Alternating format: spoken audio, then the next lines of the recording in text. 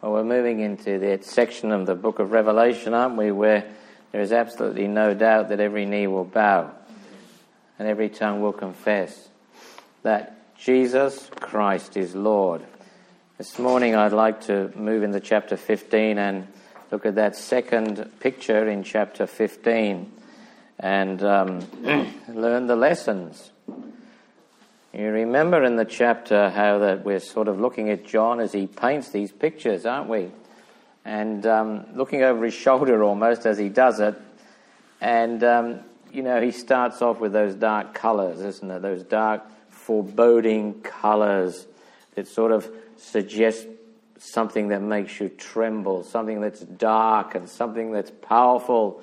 And he starts to paint in verse 1 when he sees another great sign, and it's as though he just takes those colours and he puts a title across his picture, and the title is really the final wrath of God. Then he puts the brushes aside and he drew for us this lovely, lovely picture of the redeemed, and they're standing on that sea of glass, and they're standing there and they're singing the song of Moses and of the Lamb. And he's painting with vibrancy, he's painting with life, there's a thrill, there's a song, there is joy, there is gladness in the colours that he uses. And we reached the end of that as we saw the singers, we looked at where they stood, and we listened to what they sang, and then we ended with those lovely, listening to their call where they said, fear him, glorify him, worship him, and may I add, and crown him Lord of all. Now we move on because John then puts the brushes down, as it were, and he takes up those somber colours once again, and he starts to paint for us this second vision. Before I read it, just get the picture in your minds as we know where we're going, and you'll understand it a lot better. He paints a picture of a temple. That's a good start, you think. That's a lovely start.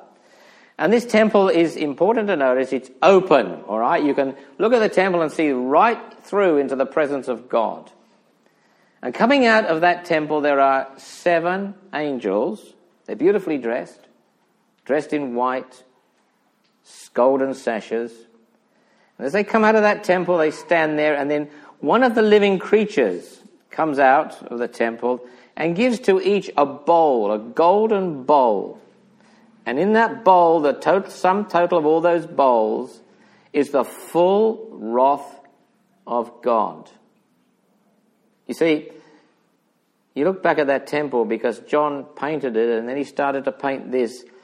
But then he went back and he put a few changes on that temple, and he put smoke pouring out of it. Smoke's pouring out of it. And no one can enter. Even though it's open, remember? But no one can enter. There's no one that can go in. All right, now let's read it. You'll understand it better. See the picture in your mind. In verse 5. And after that, I looked, and behold, the temple of the tabernacle of the testimony in heaven, the inner sanctuary, if you like, of the temple tabernacle itself, in other words, right into the presence of God, was opened. Now the 7 angels came out of the temple, and they had 7 plagues. They were clothed in pure and white linen, and their breasts were girded with golden girdles. Around their chests, these great lovely sashes. Then one of the 4 beasts, or one of the 4 living creatures, gave unto the 7 angels 7 golden vials, or 7 golden bowls, full of the wrath of God. Remember verse 1, for in them is filled up the wrath of God, the sum total of the wrath of God. And notice the title, who liveth forever and ever. Notice the descriptor, the God who lives forever and ever. And there he is, he's going back to give another little detail to that temple. The temple was filled with smoke from the glory of God and from his power.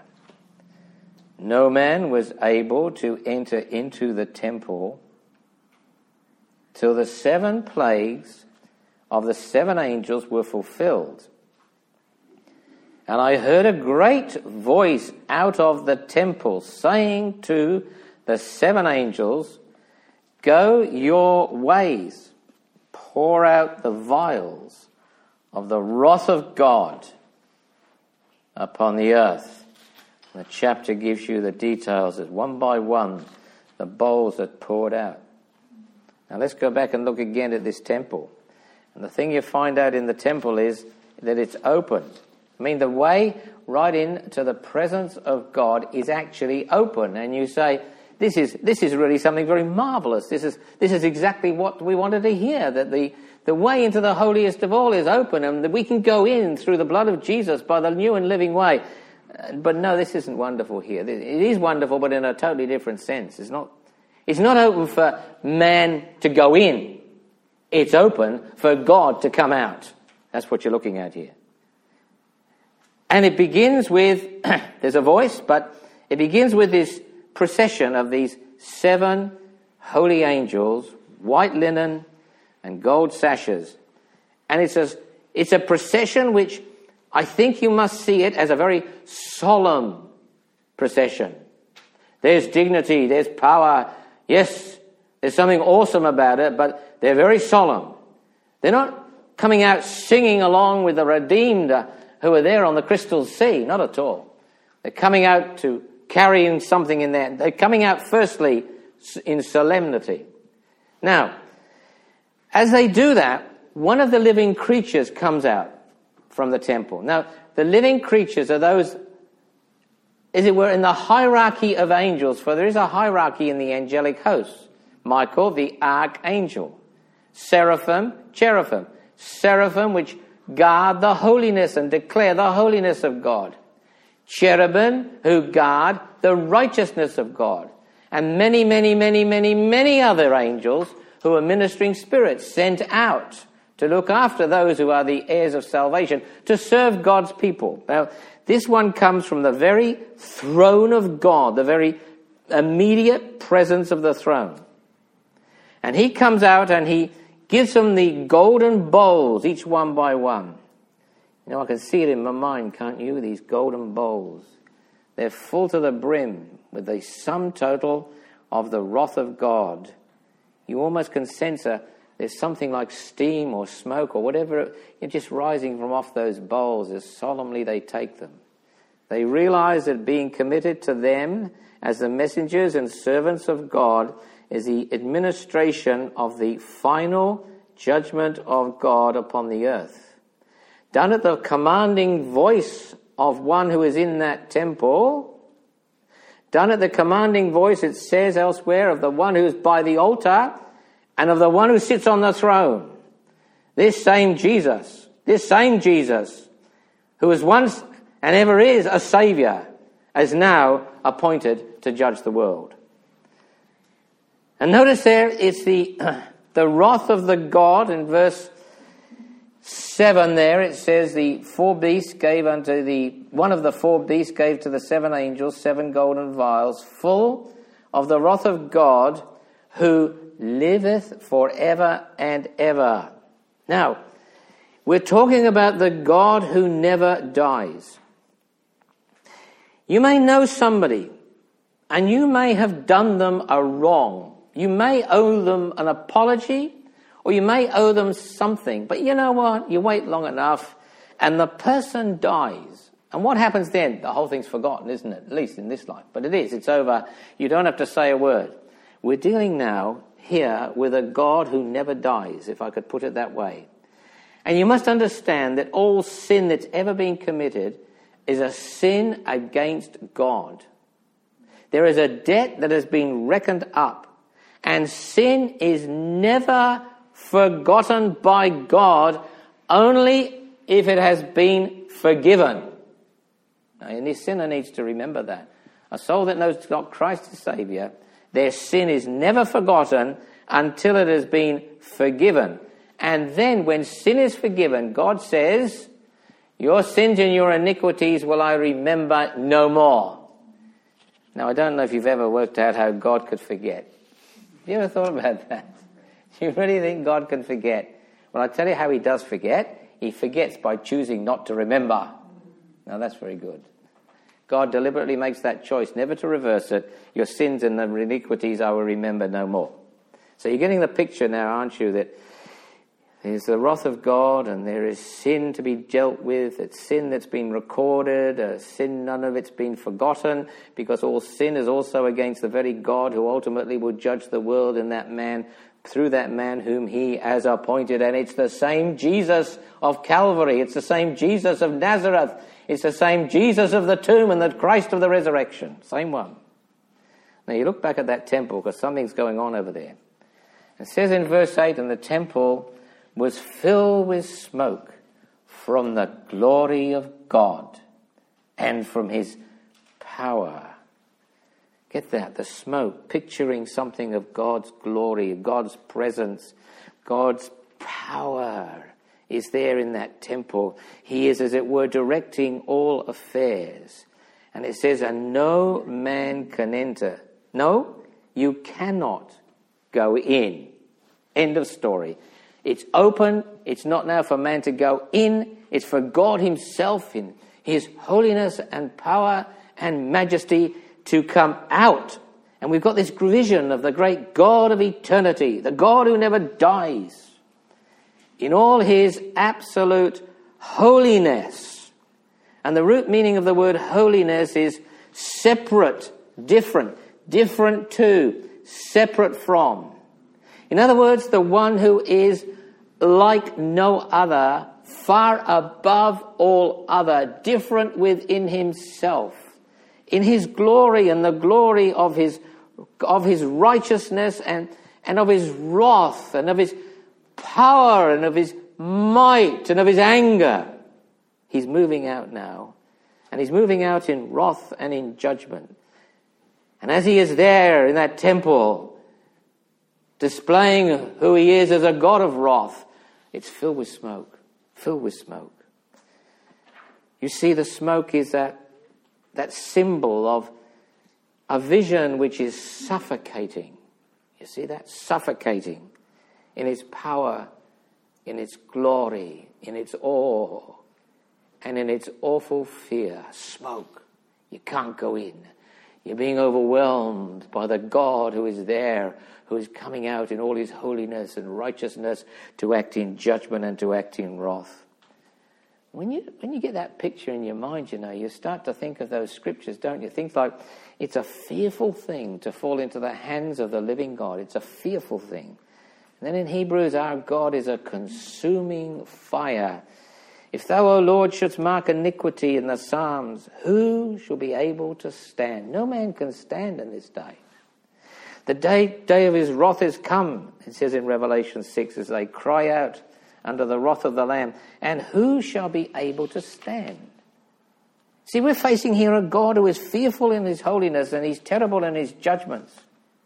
It brings to mind that magnificence of Isaiah's vision, doesn't it?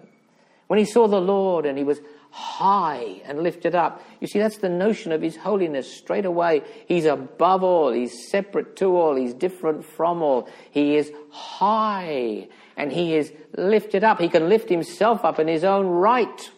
Even if his creature will not honor him, the seraphim will. Because in that house of his, in his house in the temple, his very robes, they fill the temple. You see, you cannot contain God. Just the robe that he has is bigger than the temple in which he dwells, as it were. That's the picture you're getting there. And his robes, it fills the temple. And the seraphim are there, and they're moving around, and they're conscious of whose presence they're in, and they're guarding that holiness, and they're crying out, aren't they? They cover their eyes. They cannot look upon such a thing. They cover their feet in humility, and they fly in order to bring him glory, and they cry one to another, holy, holy, holy is the Lord God Almighty. And the pillars in the temple, they just shook at the sound of the voice. That's what you've got here. That's what we're dealing with here. This is the temple we're looking at here. This is the very dwelling place of God that we're considering here. And it says in Isaiah, and the house was filled with smoke. You see, that's a sign of God's presence and of God's glory. It reminds you there of Sinai's vision, doesn't it? You know, when the mountain was there and God came down upon that mountain and he pronounced the law and he showed his holiness and his justice and his righteousness and his judgment. And you get verses in the scripture describing it, and it says, the mountain, it says, smoked, and it was all on fire, you know, blazing up to the heavens. Why? Because God is there. It says no one could draw near lest they die. You see, no man was able to stand. No man can go into the presence of the unveiled presence of the wrath of God on their own and still remain standing. So fearful was the sight that Moses said, I exceedingly fear and quake. Now, in this picture, what's happening is all of these pictures we're putting together, all of these thoughts we're gathering up, it is all coming out now from the presence of God. And contrast it in your mind. Because once from out of that very same presence, there came love. My word, there did. My word, it did. And that wonderful day when the fullness of the time was come. You know, when God had reached that program, that point in that program of his, and the fullness of the time was come, God sent forth his Son, made of a woman, made under the law. This was love unbounded. This was God giving of himself. This was God taking from his own bosom the Son which whom he had begotten, whom he loved. And he was giving him to a world of sinners in order that the Father is sending the Son. What for? That he might be the Saviour of the world. And God is taking flesh and becoming a man and drawing near to man and leaving behind the ivory towers into this world of woe. This is love unbounded. Only his great eternal love can make my Saviour go out. Now that's what came out from the presence of God, from the very dwelling place of God, from the very heart of God, from the holiest of the holies of God. There came his Son in order to redeem. But now what's coming out here is not that, it's judgment. It's judgment, all right? Get the picture. It's solemn, isn't it? And don't let us forget, and Revelation unfolds it, that God is not just and only a God of love. He is also a God of wrath. And you've got that incredible mystery where you have love and you have wrath coexisting in perfect harmony and balance and absolute perfection in the one being God. He is a God of love. He is a God of wrath. He's a God of blessing. He's a God of punishment. He's a God of forgiveness. And he's a God of justice. They go together. You might just remember the illustration I gave you to try and reconcile in your mind. How can you conceive of love and anger or wrath existing in the same person? How could you do that? And we use Demetrio. Hey? Well, I'll pick on Alex this morning and I'll say, well, there he is. He got some lovely children, hasn't he? Lovely children. Don't you love to see them? Eh? You do. I think of the boys and girls one day playing on the streets of Jerusalem. And you love to be amongst God's people because the one thing that should characterize us as God's people is our love of children. It's getting lost in the world, you see. You see why, don't you? Because they don't know the Saviour and they don't know the heart of God. And they don't know that once the Saviour himself became a little child. Oh, wonder of all wonders. So we love to see them. With all their faults and failings, even when they're, making such a noise and disturbing us, and when they're dribbling their crumbs on the floor, and they really shouldn't do such terrible things as that, should they? But they don't come perfect, not even come clean. However, to get back to the point, he loves his children, and you can see it in the way he looks after them and cares for them and plays with them. His life is bound up in that child. Now just imagine we go out this morning and we're out the back there, and somebody comes and those children starts to do terrible things to those children. And Alex is having his cup of coffee, not thinking much. Then he puts his head out to see all is well, and he sees what's going on. And I tell you, that loving father is turned into a ball of raging Russian fury. And that's bad stuff. You get the picture? He's still the same man. But you see what he sees? He sees the injustice. He sees his children. He sees them, and he sees the aggressor, and he's moved immediately to act righteously, in righteous anger, to administer justice and to have protection. Now that's how the two go together. And what we're looking at now is the God who sent his Son to be the Saviour of the world is now appointing him as that one man whom he has appointed, in the which he would judge the world in righteousness. And it is righteous that he should do it. And we'll find that in chapter 16 about the judgments of God. True and righteous are thy judgments, O Lord. It's said not once, it's said a couple of times, because the angels all have to acknowledge the absolute truth of the fact it's right for God to move in judgment. After all, what's happened? He has sent his own dear Son into the world, and what have they done? They did to him as they would, rejected and crucified him. He has been watching his people throughout the millennia, and what has he seen? His people have been persecuted. Through the Old Testament, the enemies of the Lord against the people of God. Throughout the New Testament, the enemies of the Lord persecuting the people of God. You don't need to go far today in your mind. Move to lands where the persecution of the Christian is absolutely cruel and dreadful. And you can feel those chilling winds gradually building up in our Western society, where somehow they hate the people of God. And God is looking on, and he sees he sent his Son and they rejected him. His people are among them and they persecute them. And then what's worse than that, the very mankind that are doing it and have done it are refusing to repent. God has been watching, and now he is acting. When love is rejected, when sin is unforsaken, there is only wrath that's left. Get it again. When love is rejected and sin is unforsaken, only wrath is left. I didn't say... Good-o. A little bit of opposition. When love is rejected, I didn't say and sin unforgiven. I said sin unforsaken. Now this is important. We need to understand this. You see, I may have the forgiveness of my sins. The truth is, I can come and say to you, I've got my sins forgiven and I know Christ is my Saviour.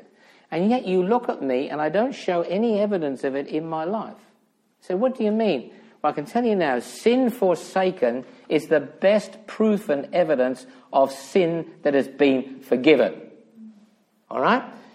After all, if you've had a sense of sin, a sense of the fact that you've offended God, a sense of the fact that sin is a vile and evil thing of which you are guilty, and you have come in humility and brokenness to pray and plead with God for forgiveness for your sins because of the death of the Lord Jesus Christ, and you receive it and your heart is filled with gratitude and joy, you never want to go back and do it again. Not only to bring the guilt back to yourself, as it were, but to bring the grief to the heart of the God who loved you. So I say it again, love is rejected, sin unforsaken, only wrath is left. And what's happening here? Notice again in that verse, no man is able to stand. This is an abnormal situation that no one can stand in the temple. Have you ever thought of the picture of the temple in the days of the Lord Jesus? What does it say? 2 men went up into the temple to pray. One was a Pharisee and the other was a tax gatherer. They were very different people with very different prayers, but they went into the temple to pray. And the Lord Jesus said, my Father's house, he said, it's a house of prayer. But you see, there's no prayers now. You can't pray now because you can't go in. And the truth is this, God is now no longer listening to the prayers of men and women on earth. He's actually listening to the prayers of the martyrs in heaven. You know, underneath the altar, those souls crying out, how long, O Lord, how long? God says, I'm listening now. And if that's bad enough, you cannot pray for God is not listening. The fact is, no one else can go in. And it's not just that the prayers can't go in. But you know, the priest can't go in. Because that was the one man who, with the blood, could go right into the presence of God. But if you can't take a priest into this temple, especially in the presence of the wrath and holiness and righteousness and judgment of God, it means you've got no mediator. That's what you've got. No mediator, no advocate, and no intercessor. No one to carry in a sacrifice. Now that's the picture of the day of judgment. Men may cry out, but their cry cannot be heard because there's no intermediary. There's nobody to carry that cry into the ears of our holy God, who is still the God of love. He is ever that. But there's none there that can do it. There is mercy no more. No plea can be heard. No mediator can be found. No advocate will stand. No intercessor. And there's no one who can take in the sacrifice. You see, we've reached the stage now in Revelation where it's a climax. We're coming to the point where time, it says, shall be no more. Time shall be no more. Because it's in time that there's opportunity to repent. There's none when God calls down the curtain on time. There's no further appeals. You see, what's happened is the court has already sat. And the sentence has been passed. And now all you're waiting for is what's happening here is the actual execution of the judgment. The court sat. All right? The case has been heard. The judgment has been passed. The sentence has been passed. And now the judgment, the fulfilling of that sentence is what's left. I don't know.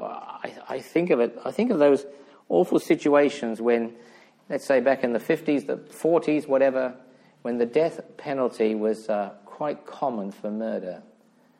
You know, you might have watched it in some of the old videos and movies and that sort of thing where, you know, there's this solemn situation when finally the jury is called back in and they're asked, have you reached a verdict? And the verdict comes out guilty. Guilty. And the judge, suddenly the court goes silent. And the judge has that solemn look on his face and he takes that black cloth cap and puts it on his head, you know. And he calls the prisoner by name. He said, you've been found guilty of the murder of whoever it is, XYZ. And the sentence he pronounces is, I pronounce that for that you will be taken to a place of execution and there hung by the neck until you are dead. You see the man walk out of that courtroom. See, the case has been heard. It's been heard. The pleas have been made, but sentence been passed. He goes to a cold, dark cell and he sits there. Think of that. Think of the despair. All he's looking at is the outcome, the execution of that sentence. It may be a day, it may be a week, and then finally that awful scenes where he's finally led out to face the consequences of the deeds that he has done and of the life that he has lived. And here we are, that's the picture we've got here. Exactly the picture here. There is no prayer that can be heard. There is no priest that is able to stand. There is no plea that can be made. And there is no pardon that can be had because there is no one to take in the sacrifice. And notice that the judgment itself is coming out from the temple here, from that inner sanctum. Later on, we will also see that it comes from the altar, and later on we'll see it's coming from the throne. But in this picture here, and let's stick with the picture for the minute, it's coming out of the temple. And it's coming out from the very presence of God in the inner sanctum, if you like, right into the place where God's glory actually is, in that Holy of Holies. Now, what was in the Holy of Holies? What was right inside? Well, there it is. There's the ark. That's the thing I want you to look at for a minute. That wooden box overlaid with the gold, there it was, right in the presence of God. And then on the top, the part of it was called the mercy seat. And coming up out of the sides of it, there were two cherubim. They're guarding the righteousness of God. They're looking down on the mercy seat. They're looking to see blood. Because if there's blood, there's been punishment. There's been a sacrifice for sin. There's been an acknowledgement of guilt, and the sentence has been passed, and the execution has taken place on behalf of the one who comes to approach. And the priest could come without fear if he brought with him the blood on the Day of Atonement and placed it there. And those cherubim just looked down, and they never moved. They never moved to judge. They didn't smite down the priest because he had a sacrifice for sin. They were guarding the righteousness of God. No one else would dare to draw near except the priest appointed with the sacrifice. Okay. Inside that, on the top, that's the mercy seat. Inside you had three things. You had the rod of the priest in there. You had a little golden pot that was filled with manna, the bread which came down from heaven and fed God's people in the wilderness. And it was there every morning.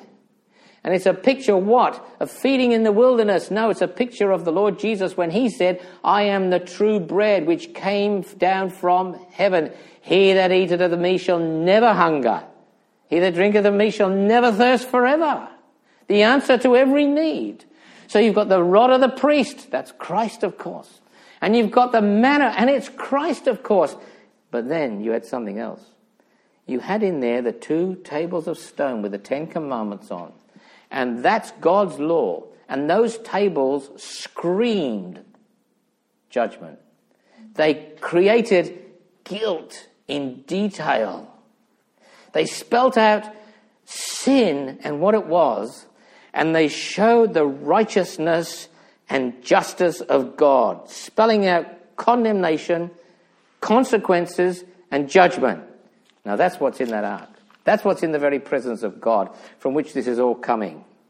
But the truth is this, you see. And this terrible day, when no man can go in, there is no priest. Forget about the rod. There is no point in talking about the Lord Jesus Christ, who's the bread that's come down from heaven, because they've rejected him. It's a terrible thing that Jesus is rejected. A terrible thing. This same Jesus, whom you have crucified, God hath made both Lord and Christ. This same Jesus shall so come again in like manner as you saw him go up. He went up in power and great glory, and the clouds received him out of their sight. He'll come back with thousand saints attending, swell the triumph of his train. Because we were listening last night, behold, he cometh with clouds, and every eye shall see him, and all kindreds and nations of the earth shall wail because of him, when he comes back to establish the kingdom of God and its rule and power, and to put down all other authority, and to put all the enemies of God right under his feet. What you've got here is God's law standing unsatisfied. And that's what it's going to be like in that final analysis, when all of us stand before God. And in one way or another, it will happen to every man or woman, saint or sinner. They will stand in the presence of God. I'm not going into the details or the differences. That's the hardcore truth that we need to stay with. And we will face God, the God and his law and his 10 commandments. Don't think the law's just belong to the Old Testament. Don't think the 10 commandments have been forgotten and dissolved. You can't dissolve stone. That's why God wrote them with his finger on stone. He didn't put them in sand where you could just scrub them out. He didn't put them on papyrus and where you could rip them up. It's on stone, for this spells out the holiness and righteousness of God and his justice. That's what it spells out. You stand there and you face God, and you face him and his law and his demands that spell out guilt and consequences. But you know, it's absolutely wonderful when you stand there with the Jesus of Calvary, with the Christ of glory, with the man of Calvary. You stand there and you say, yes, I've got a sacrifice, you see. That's what I've got. You stand there and you say, look, this is wonderful. I've got a substitute. I've got a Saviour, and God sees it. And he says, you're pardoned. Guilt removed. Sentence paid by another. You have your substitute in your sacrifice, and we stand there because of Christ. Or else you face God and you face his law, and you've got no sacrifice, you've got no substitute, you've got no Saviour, and all you're left with is judgment. So you've got to ask yourself the question now, in time, while your prayer can be heard, while your plea can be made, where your priest can stand and plead for you to seek pardon because of his life and death, you've got to ask the question, have you really got the Lord? You've got to ask that. Be real about it. Face it.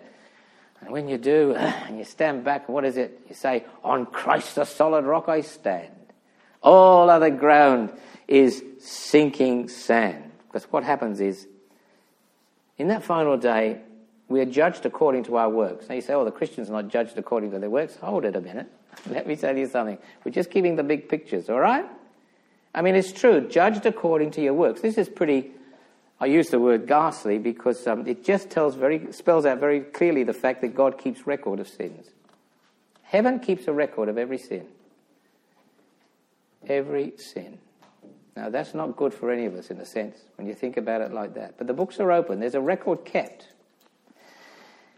And what happens is this, in that record, the soul that sins, it shall die. And when a person stands before God, unforgiven, unpardoned, with no Saviour, they have to admit that they're guilty, and all the world has got to be held guilty before God, and every mouth is going to be stopped. And they will be judged because of the breaking of that law. We need to get a clear picture of the law. It didn't come to an end in the Old Testament. It still stands demanding satisfaction, and only the Christian knows the answer to that and what that means to have that satisfaction when sin has been atoned for, or as God has been satisfied. But the Christian will stand there, as it were, in that day, we'll say, before God, and we're going to be judged what? We're going to be judged on the basis of what He has done. Isn't that lovely? We know what we are. We know what we are. We know what we've done. But the beautiful fact is, we have a sacrifice, we have a substitute, we have a Saviour. And as we sang this morning, Jesus paid it all. All to Him I owe. Sin had left a crimson stain, but He washed me white as snow. You see, you've got the outcome, and it's an eternal life, and it's an eternal salvation, and it's not an eternal damnation. And don't forget who the judge is, will you? Don't forget that. Because the very one who came to save is the very one who now has come to judge.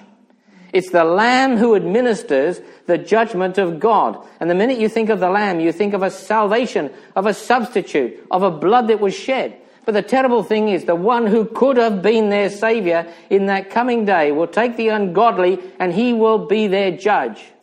He has appointed a day, God has, in which He will judge the whole world in righteousness by the man whom He has appointed. And He has committed all judgment into the hand of the Son. And He who paid the price of that law, He who bore the sentence of that guilt and carried it Himself, is the very one who will turn and act in judgment.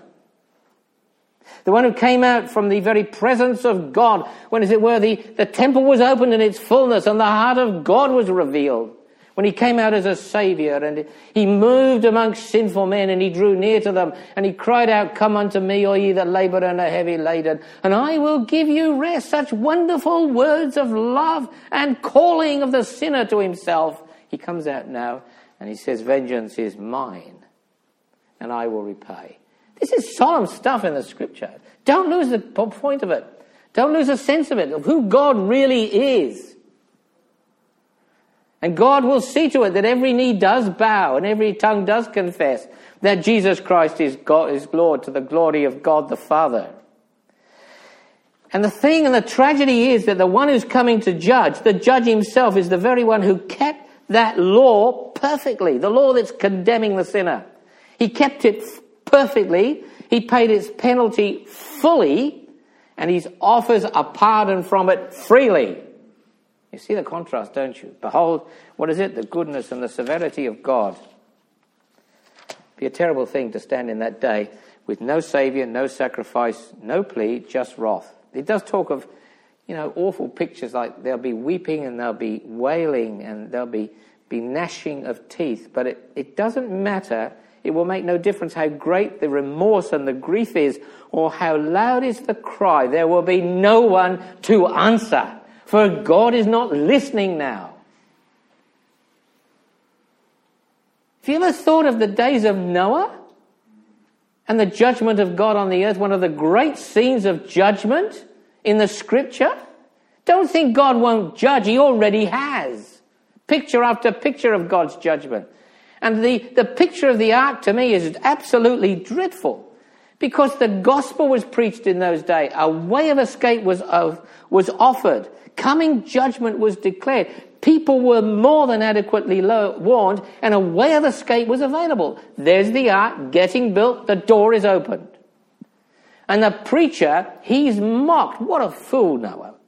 And the message of coming judgment is disbelieved.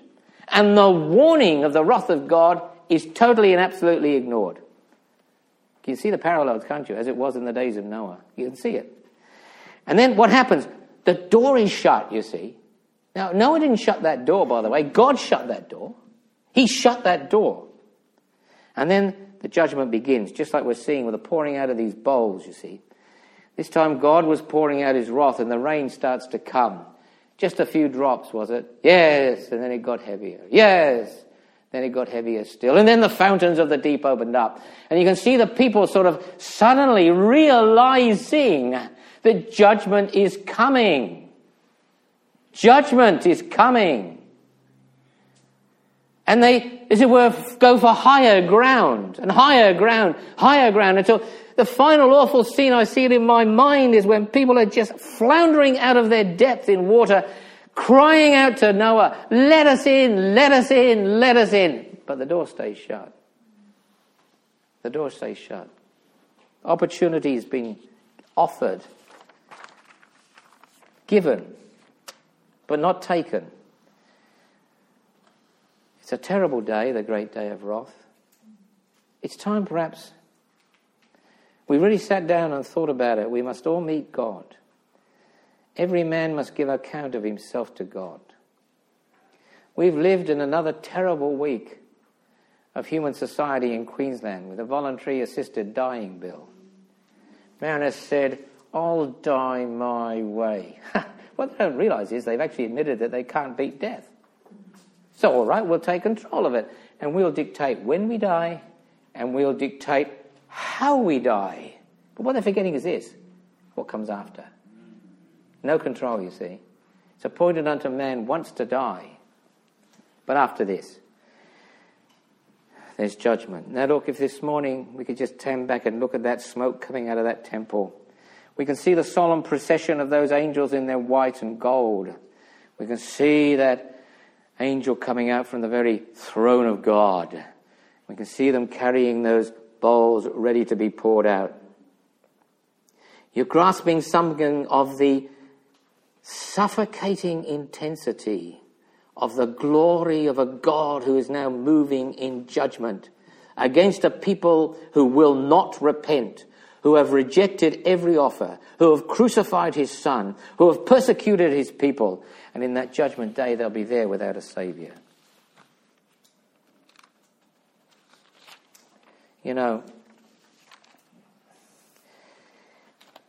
I think maybe it's time we thought about that a little more, because if you could really get just a grip, and I could just get a grip of what faces the sinner, I think it would drive us with a deeper intensity into the temple now, into God's house, God's presence now, to plead with God on behalf of sinful men.